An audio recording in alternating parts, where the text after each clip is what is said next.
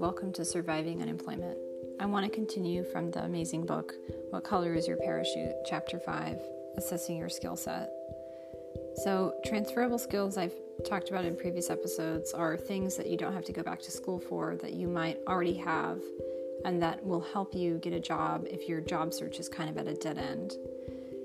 What this exercise in Chapter 5 mentions is that you should write a story where you overcame an obstacle. And in that story, you look very specifically at what goals you had, how you achieved those goals, and what in particular was in terms of money or in terms of an amount of some kind, a measurable amount of some kind that you were able to achieve. Let's say you needed money for something you didn't have, you wanted to go on a vacation you didn't have any money for, you figured out a way to do it that was in a very tight budget. So sometimes when you're unemployed, you can get into ruts of nothing's working and you feel very unmotivated because you've hit a dead end with your job search, and doing research on yourself is painful because it reminds you a lot of the past that just wasn't working.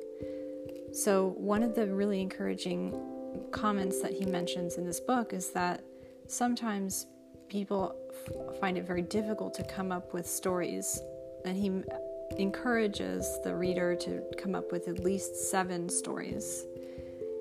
It might seem like a tall order, but it actually is really helpful to you. So he says if it's impossible to find these 7 stories to come up with to help you assess your skill set, it might be helpful for you to know how others chose one or more of their stories. So this is how people chose to pick stories from their past that helped illuminate their transferable skill set. So this is what they wrote, and I'm going to read it. As I look back, I realize I chose a story that is somehow abnormal or inconsistent with the rest of my life, reveals my skills in a public way, is in a field such as leisure or learning that's far removed from my work. I remembered through or because of its outcome. It represented a challenge that gave me pride because it was something I previously could not do. My friends could not do it. I was not supposed to be able to do it. Only my father and mother could do it. At least that's what I thought at the time. Only authorized, trained experts were supposed to be able to do it, but I did it anyway. Somebody told me I could not do it. My peers could not do it. The best, brilliant, famous person could not do it. I did not have the right degree or training to do it. People of the opposite sex usually did it, but I did it anyway. I would like to do it again in a similar or different setting with similar or different people, for free for a change or for money for a change. It excited me because I never did it before. It was forbidden. I took a physical risk. I was taking a financial risk. No one had ever done it before. It demanded a long and persistent effort. It made me even with someone. I loved doing it because I kind of like this sort of thing. The people involved were extremely nice. It did not cost me anything. It will justify the professional goals I've already chosen.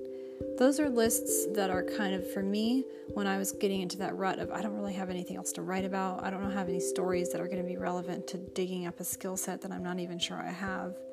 Once I read those lists, I realized I wasn't alone in trying to think of things, because when you're down and when you are unemployed, it's very easy to get into the rut of, geez, I don't know where my next step is going to be, and I'm feeling kind of useless right now.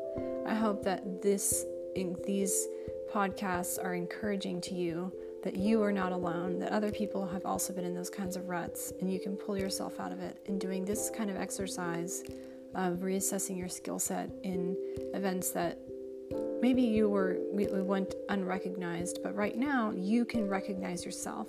You can sell yourself as a very valuable person with this skill set.